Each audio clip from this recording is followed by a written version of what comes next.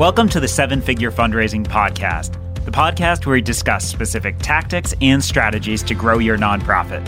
I'm your host, Trevor Bragdon.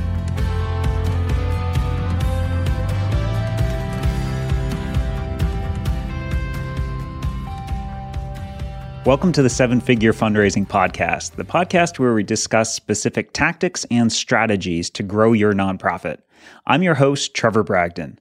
Today, we're going to be diving more into our Psychology of Fundraising series and looking at how do you build fundraising habits. So in this series, we've been exploring different aspects of fundraising, both from my brother Terrence's perspective as someone who fundraises every day, and then my view as a behavioral scientist and someone who helps people design persuasive pitches and communication. So the goal here is to have a really useful conversation that you can apply immediately to your work as a fundraiser. So when it comes to fundraising habits, we want to look at three different types. So we all have habits that we do in our life, and they make our life a lot easier when we can do them. And then we all have things that we want to make a habit that we're never able to do. So we want to look at three different types of habits. The first one we want to look at is how do you build a habit for things that you like doing, but you don't do? The second one is how do you create a habit for things that you find a little boring, but you need to do? And number three is how do you build habits around things that you hate doing, but need to be done? So Terrence, I want to bring you in here. You've used a lot of fundraising habits, and in our workshops, we talk about how do you build systems and build habits to make fundraising easier and make it more automatic for people as they're fundraising and as they're doing all of the tasks, running around, getting on airplanes, meeting with donors, all of these different things you need to do as a fundraiser. How can you build some of these habits to make it a little easier, make it a little smoother? I think this is such a great topic because the reality is that fundraising is all about getting over that conversation you're having in your own head to focus on what really matters.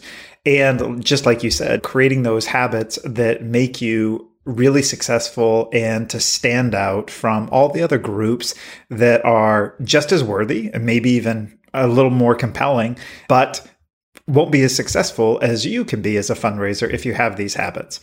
So one of the things that I really think about, and this hits home for me this week because I had a six-figure ask of a longtime donor earlier this week where I had to get on an airplane and go do it. I gave a talk to a local group, as well as I had a lot of smaller activities with updating major donors on what we've been doing and accomplishing and what our plans are going into next year. All of those represent different things, activities where I need to have habits around them. So one thing for me is that developing a habit that can be about how do I maximize where I am? So I'll give you an example. I had to, as I mentioned, send an email update to some of our major donors. In my mind, and I coordinate with our development team on this, it's easiest for me to send those out when I'm stuck on an airplane, because this is time that I'm undistracted by a bunch of other things. I can send those out and personalize them. I can work through a process. And so when I have flights scheduled, which happens regularly, it's probably no more than 2 weeks go by that I'm not on an airplane, I develop a habit that's built around place. So here's the place that I do those kinds of activities, or here's the place where I'll get caught up on other kinds of email communication. And so some of the habits are built around place. The other habit that I think is really important is to remove friction from the process. And so we've talked a lot, Trevor, about having a compelling pitch. And you have really designed some brilliant templates as well as worked with literally hundreds of people now. I think we're like 400 plus have gone through the workshop of developing a compelling pitch. And what's interesting in my mind is that's really a habit, because whether I'm sitting down with a donor or giving a talk to an audience, I'm using that same pitch.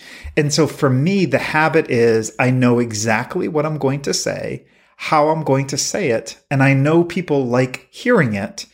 And so the habit is that I am repeating this particular performance or pitch or inspirational talk in a lot of different settings. And so why this is really helpful is I don't start out with a blank sheet of paper.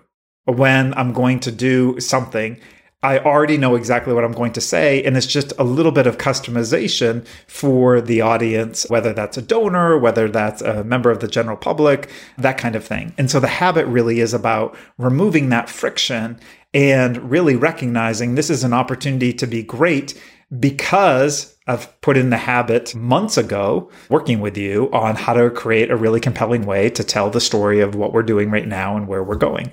And that's a great thing about habits is it lets you repeat something over and over again, and it makes it easier to do. So I love how you talked about friction, removing that. We're going to jump into that in a second here about thinking through that. One of the ways that if you are trying to build habits around fundraising, we know every nonprofit's different. Everyone who fundraises has kind of a different lifestyle, different things going on. So one of the things, and we want to dive into this topic specifically, so we're going to look at how do you build habits for the things you like doing, but you don't do.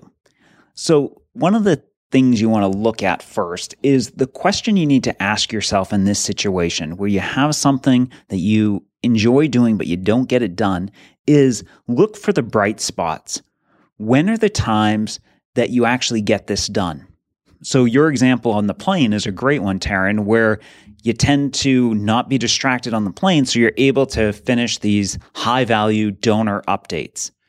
So for someone like you might look at, okay, I can plan updates ahead of flights that I know I need to take, and go through and start planning that. And if you know you have a flight coming up, you can plan it out a few days before to make sure you have stuff ready to go. The other thing and the other question to do this is, what's the difference about those times that I get it done versus all the times where I don't get it done? So this is where context really matters. If it's something where you have to do kind of a lot of thinking work, like sending an email that's high value to a donor, it's the distractions that might stop you from getting it done. So one of the things we're going to look at in this podcast episode is we're going to talk about this whole framework for building habits. And this was created by B.J. Fogg, who's a Stanford professor, and he has this whole book called Tiny Habits. And the book specifically talks about how do you start habits. And his theory that works really well is you start it by taking the tiniest action possible. So instead of committing, if you want to get fit, you're going to run 10 miles a day every day, you might commit to doing something very small, like taking a run for 1 minute, something that's so easy that you don't have to wait for the motivation. So we're going to kind of go through and look at these things, but let's talk about and think about if you're building habits for something that you like doing but don't do, is think about the context and where can you create a space to get this done? So Taryn, what are some examples that you tend to think of things that you enjoy doing but sometimes don't get done because of either the context or because of, the situation that you're in, that it doesn't end up happening? So I think a good example of this is follow-up handwritten notes after I sit down with somebody. So this might be a meeting where meeting with a prospect or a donor and actually making an ask for support, or it might be an update where I'm sitting down with somebody and just giving them a mid-year update on how we're doing. And it's really important to send a handwritten note. But I find it a little frustrating in that I don't like my own handwriting. So I actually don't like sort of how the note looks. I make a lot of mistakes. And so I was just doing this earlier today for the donor meeting I was telling you about on Tuesday. I had to rip up 3 cards before I got one right because I don't want to have an error on a handwritten note card that's a quarter of a sheet of paper. That just seems ridiculous.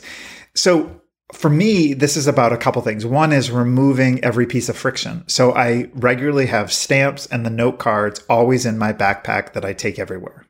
So I always have the tools necessary to do this. I also set kind of artificial but real deadlines in front of me of I know what time the local mail comes to my office. And so if I need to get it done, then I know I have to get it done by 1 p.m. because that's when the mail comes and I want it to go out. And so just little pieces of removing that friction, providing the context for it, and really allocating here's either the place or the day and time, and prioritizing it.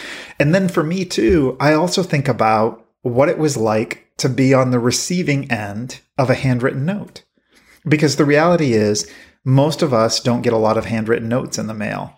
And whether it's a note to recognize, really a tough time that somebody's going through. My father-in-law passed away earlier this year. A guy my wife worked with a decade ago sent us a handwritten note expressing his sympathy and wrote both sides of the inside of the card. And that meant a ton. It took time and thought and execution on it. So when I'm thinking about, I'm sending this follow-up handwritten note, I think of the note Andy just sent my wife and how much that meant to him and to me and to my mother-in-law, because we showed it to her as well. And so it puts me in the space of, this is a priority thing to do. I need to do it because I know what it's like to receive a handwritten note and how much I appreciate the time and effort. And so I think all of that context really does matter a bit. And for me, that's a little bit of the celebration piece of it of, I know what this feels like. I want to delight the donor, if you will, by giving them that same feeling. And I think that's so smart. We're helping you increase your motivation that you have to get this done, because it's something that you like to do, but you kind of need to be reminded sometimes of that end product, why you do it, what it's like to experience on that other end. So if somebody is going about doing this and they want to build a habit for something they like doing, you want to think about, how do you make it easy to do? How do you reduce that friction? And then are there things you can do that are like one-time things that could make it easier? Like you mentioned, getting the stamps all in one place, having extra note cards. Don't just have one, so if you make a mistake, you're frustrated with yourself, but have a bunch so you don't feel bad if you make a mistake. And this can just be a really easy way to have all of those things in one place and make it easy to do something you'd like to do, but don't do already. So I think just to move from kind of fundraising to another part of life with this, one of the things, I never consistently exercised until about 4 years ago. The biggest difference there, so my wife and I, we have 4 kids. And for a while at the start, we had 4 under 5. And it was really crazy life. Because I travel, when I'm home, I want to prioritize being engaged with the family. And so I didn't want to be home and then say, okay, I'm heading out for an hour and a half to go to the gym, even though taking care of your physical health is a priority in a way to express your love for your family by being in good health longer term. So for me, that friction of leaving the house made it too high a cost. So the difference is, several years ago, we set up in our golf cart garage. It's a Florida thing, but it's a real thing. A little garage. We don't have those in Virginia. Yeah. Well, it'd be probably harder to run around on your golf cart with the snow. But I set up a little home gym in the golf cart garage. That way I could be physically home, but still exercise on the weekends consistently. And so getting rid of that friction of actually leaving the house made all the difference in having a consistent routine. And now I know this is the thing I do always on these same consistent days on the weekend for me. And I don't have to think about it at all. It's just become this habit. But I never would have appreciated, and for years, like literally decades, instead it was just beating myself up for not scheduling this time at the gym or not being consistent, instead of thinking exactly what you said, Trevor, how do I remove this bit of friction? And so talking about something as seemingly silly as having stamps on you always, that's significant friction. It's not easy to go and buy stamps. But whether you're at a hotel, they'll mail the letter for you at the front desk. If you're in the airport, they have mailboxes in airports, believe it or not, or at your own office, you can always drop that in the mail as long as you have a stamp on you. And always remembering, you can take the time to do one action up front, like building your home gym. It probably took a couple weekends to get all the things together, and it makes it so much smoother longer term after that. So let's pivot a little bit to that second topic on this creating habits for the things you find a little boring, but they need to get done.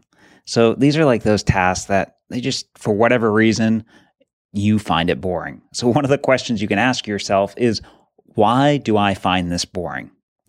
And looking back at that whole idea of thinking to the bright spots, is there a time that I did this consistently?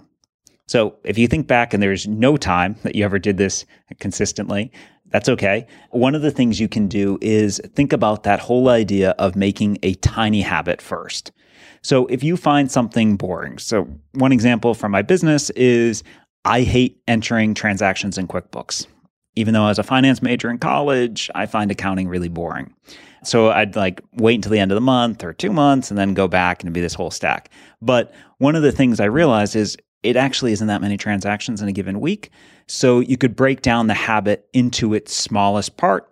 And what's that smallest step I can take action on? So for a while to break that habit of not doing it and just start realizing it's not really that big a deal, I would go and the first thing I would do in the morning when I opened my laptop for work was log into QuickBooks and approve one transaction.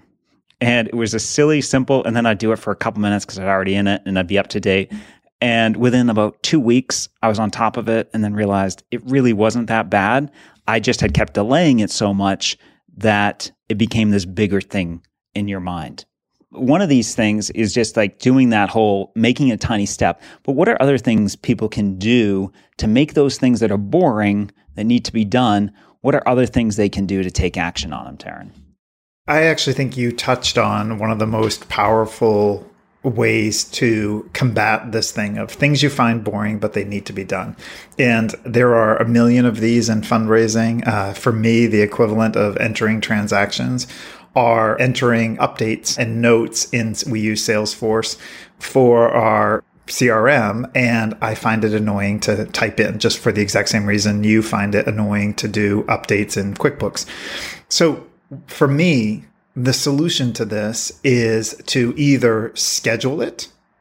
And so just block off time, just like you would anything else. It could be for something also mundane like expense reporting. So scheduling it is super powerful. And I love what you're saying of just get it done right away, which is also a great way to kind of pat yourself on the back for getting something done that's important but boring. It needs to be done.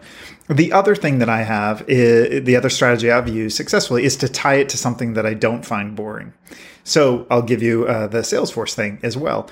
We document communications with donors in Salesforce. And so when I write those note cards, which I don't find boring, but it's important, I have to document it. And so in some ways, the documentation in Salesforce is the indication to everyone else on our development team that this has been done. And so I link those two, boring thing linked with thing I like doing because it's important. And it also signals to others that I'm following through. And that's just how we operate as an organization from CEO on down. So that's such a great example of that whole linking, liking, checking the box, saying it's been done, completing with the task. And one of the things you can do if you're creating a habit on your own, the QuickBook habit, for example, you want to create a really clear script and have the more specific, the better. And so by linking it to something you're doing already, you can use a script like, after I do, and in my case, it was after I walk into my office and put my laptop on my desk, I will open up, log into QuickBooks and enter one transaction. So it's really specific, that tiny thing. And then after you do this, and this sounds a little hokey, so adding this disclaimer first, because I thought it was hokey at first, but what you want to do after you've completed this tiny task is you actually want to celebrate it and actually feel good about it. So think about a way you'd celebrate. Maybe you go up and get yourself a cup of coffee then, or you have a candy or whatever, just a little way to celebrate. And it reinforces the habit loop. And you get a little dopamine hit. You feel good about doing something that you found boring. And it starts reinforcing this behavior that this actually isn't so bad. So that's just one way you can do it. Make a really clear script. Think about that smallest thing you want to do. Make a clear script on how do you link it to something you're doing already. So you're stacking those habits together. And then after you do it, whatever that tiny thing is, even as ridiculous as working on something for 1 minute, after you do it, kind of have a little celebration, feel good about yourself for doing that much more on it than you would have done normally, which is nothing because you find it boring. So let's look at this final group, Taryn, on how do you build habits around the things you hate doing, but they got to get done. So before we move on, I just want to make one point that I think is important. I love what you're saying with a celebration, something as simple as a coffee or just that kind of reward to yourself, linking that with a job well done. The thing I would say is if you have a day where you don't enter that thing in QuickBooks, it's not like you fell off the wagon. You're a bad person. You're not following through on these habits. You just pick it up the next day. And for me, for years, if I wasn't consistent every day, the first time I wasn't consistent, it was like, okay, I guess that doesn't work. Throw it all out. When the reality is life happens, just pick it up the next day. And so whether it's a morning routine or exactly what we're talking about, it doesn't mean it has to work this way all the time. It's just, this is a consistent script that really works well. So things that I hate doing and need to be done. So I think one of the best things about this is that you can delegate it. So for me, one of the best things about raising additional resources is bringing on people who have expertise and talents that I don't have. And a lot of times that's doing things that I don't like doing. They need to be done, and they can be done a lot better than what I might like to do. So I mentioned I gave a talk earlier this week. That was yesterday. I got some business cards from folks, and I wanted to just have a sense of, okay, what's their background? Is this somebody I should be targeting as a potential donor, or is it more like somebody who wants to get on our email list because they'd be interested in what we're doing? I hate doing that kind of research. I'm not great at it. We have folks that's what they do. And so literally earlier today, I took a picture of those two business cards because I don't even want to type in the information. So I took a picture and texted it to our connector, Judy, to look at and do that basic research. And so for me, that delegation, but also having an easy way to delegate that is really key. The other thing that I hate doing and don't do well is booking my own travel, even though I travel a lot. Some people really like to do that and like to dig in, and it's like a little puzzle that they love solving. For me, it's a selection of irritating things that kind of make me feel stupid and have a lot of moving pieces. And so I have a really great assistant who does a great job with this. I'm low maintenance as a traveler, but I want it done well. And so we have a habit of having a conversation. It takes about 15 minutes once a week where we go through this. And then she works through all the details of it in a really great way. And it's a much better experience than if I did it myself. And so I think that the ideal is things that you hate doing but need to be done. Figure out if there's somebody where this falls into a different category. They love it. Or this is a great way for them to expand their job and focus, and they're much more of a specialist than you are in this task. And this is so important on people really thinking about, especially when you're a fundraiser and you have to perform and you have to go to these high stakes meetings, like you need to protect your time. You need to protect yourself from doing some of these irritating things because you want to be on your A game when you go into these meetings. So I think it's such a great point. The first thing you want to do is delegate and actually hand it off to someone who might actually enjoy it or not find it nearly as frustrating. So what if people are in a situation where they're a smaller organization, they're just starting out, and you can't delegate it yet? So one of the things you can think about is ask yourself, what is it about this thing that I hate doing? What makes me frustrated? What makes me irritated? And let's start, like, if you think about the things we've been talking about, like, do I have ability to do this? And you think about, is it something like you mentioned the example of booking your flight? Do you know how to do it? Yes, it's easy enough to do, but then the behavior is maybe the reason it's become so frustrating is because you get interrupted all the time doing this when you're trying to do it during a midday. So if you couldn't delegate it, something you'd look at is, okay, when is a time period that I know how to do it, but it's something that I need to concentrate 100% on. So looking at the context and thinking about where is a place I could do this that would make it easier. And then the other way you can think about it is if this is something that once you get going, it's not so bad. So something where the friction is really high to start, but then once you start doing it, you're like, okay, this is not nearly as bad as I thought it was. I always just build this up in my brain. One thing you can do in that case is set a timer. And as ridiculous as this is, I have one of these timers on my desk. It's this little hourglass timer. And when there's one of these tasks like answering a difficult email or a complicated email that you know is going to take some time, I'll say, all right, I'm just going to do 5 minutes on this email and get going. I flip the timer and you start working. And the next thing you know, you look up, the timer's all done.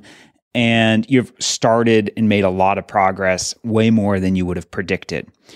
The other thing you can think is the behavior itself that you have to do. What can be done to make this easier? Can you, if it's answering a complicated email you get multiple times, can I make this a template? Can I grab chunks of text and put it in a separate Word document or something like that and paste it in so it makes it really, I feel like I have progress on this. Even though I find this task irritating, I can feel like I'm making some accomplishment.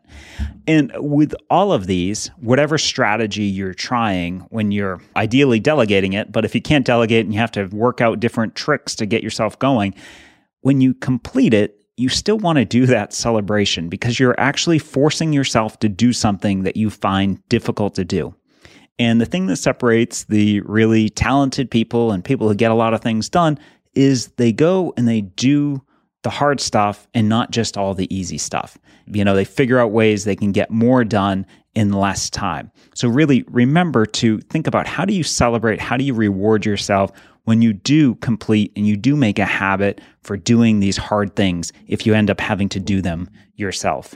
One part of this that's really helpful is, we're all familiar with that 80-20 rule of the 20% of things that you do really well that probably has the 80% of the impact that you provide in your current position.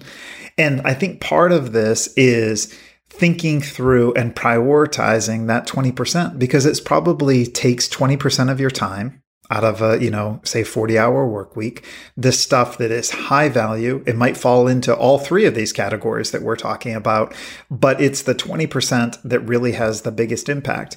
And, early on when I was just getting started, I used to measure success based on how many things got done, which doesn't really matter, but it gives you that kind of dopamine hit that you were just talking about. But it might be getting done things that are in that, not in the 80%, but they're in that 20% of, they take up a lot of time, but they're not really consequential.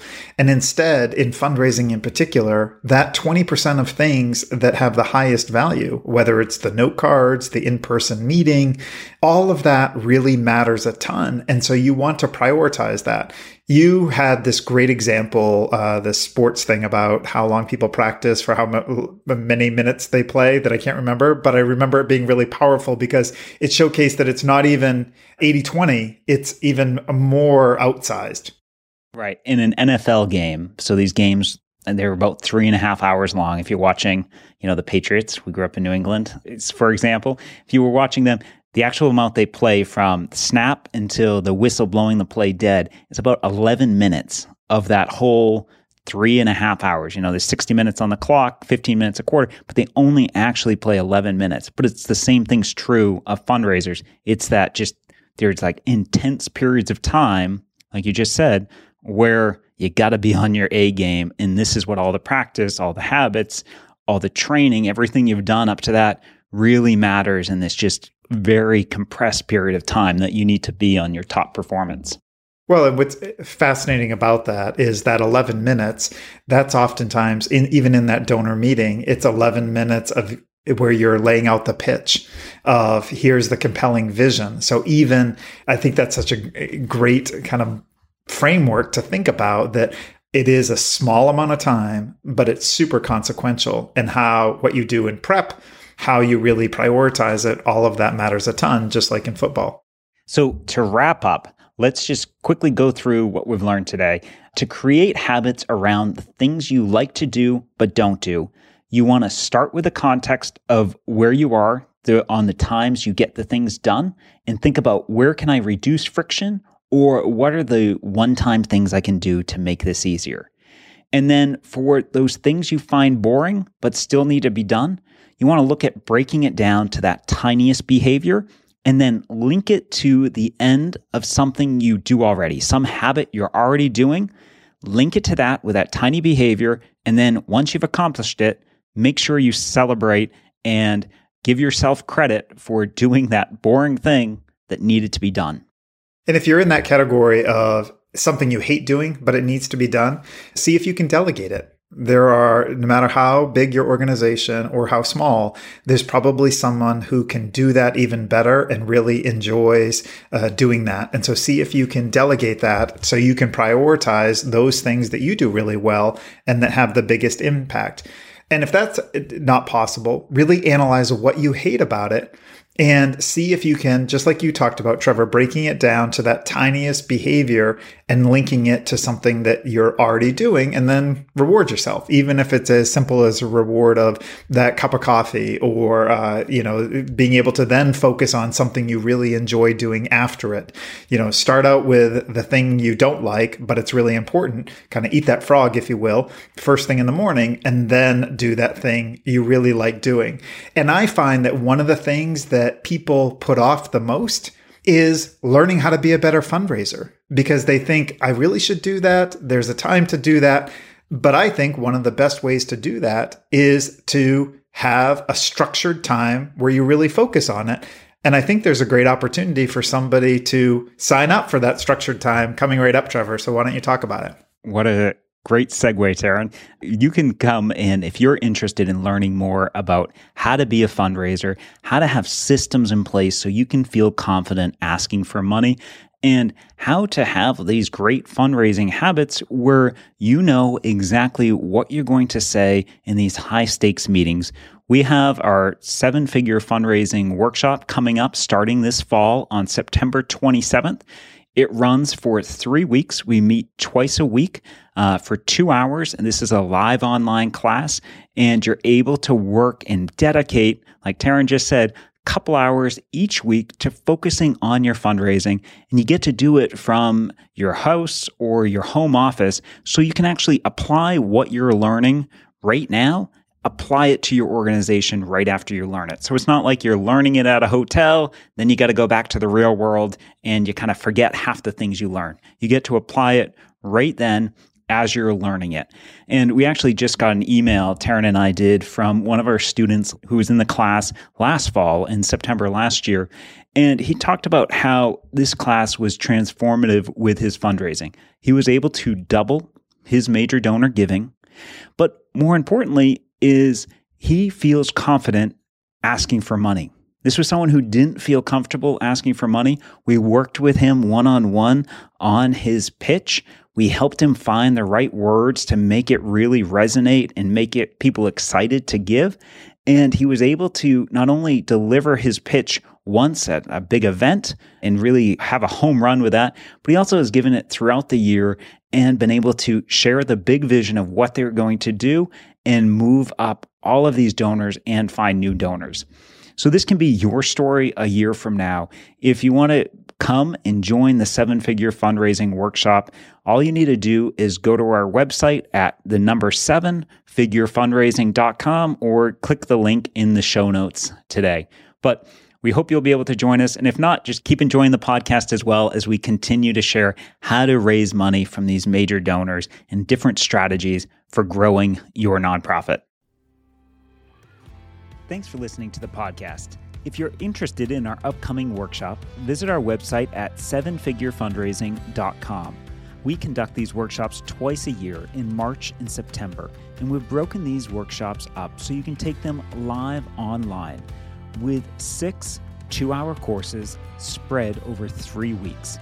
We'll send you a workbook and other class materials to make it really easy for you to follow along.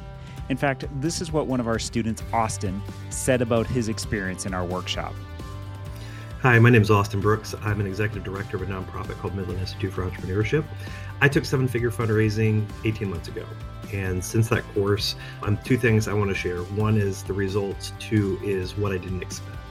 And the results as a nonprofit, even though we reach into 10 states, even though we're working in 320 high schools, we've always had a pretty small donor base. And what's been so powerful in the results that we've seen since this course is I've successfully been able to recruit and add some new donors that had never previously been given to our organization. And then more importantly, there's this idea that's going to be shared in this course called the Dynamic Dozen.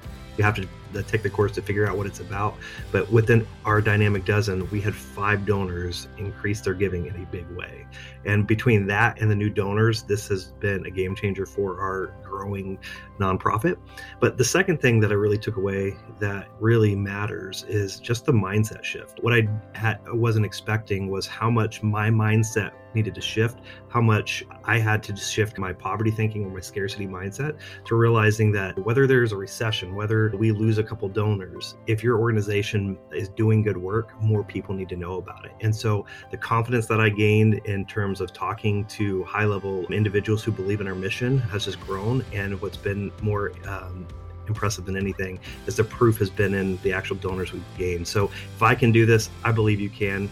You can't miss this course. You got to take it. If you're interested in attending, visit sevenfigurefundraising.com. We hope to see you there. And if you've been enjoying the podcast, please take 60 seconds to leave a review. Thanks a lot and good luck with your fundraising.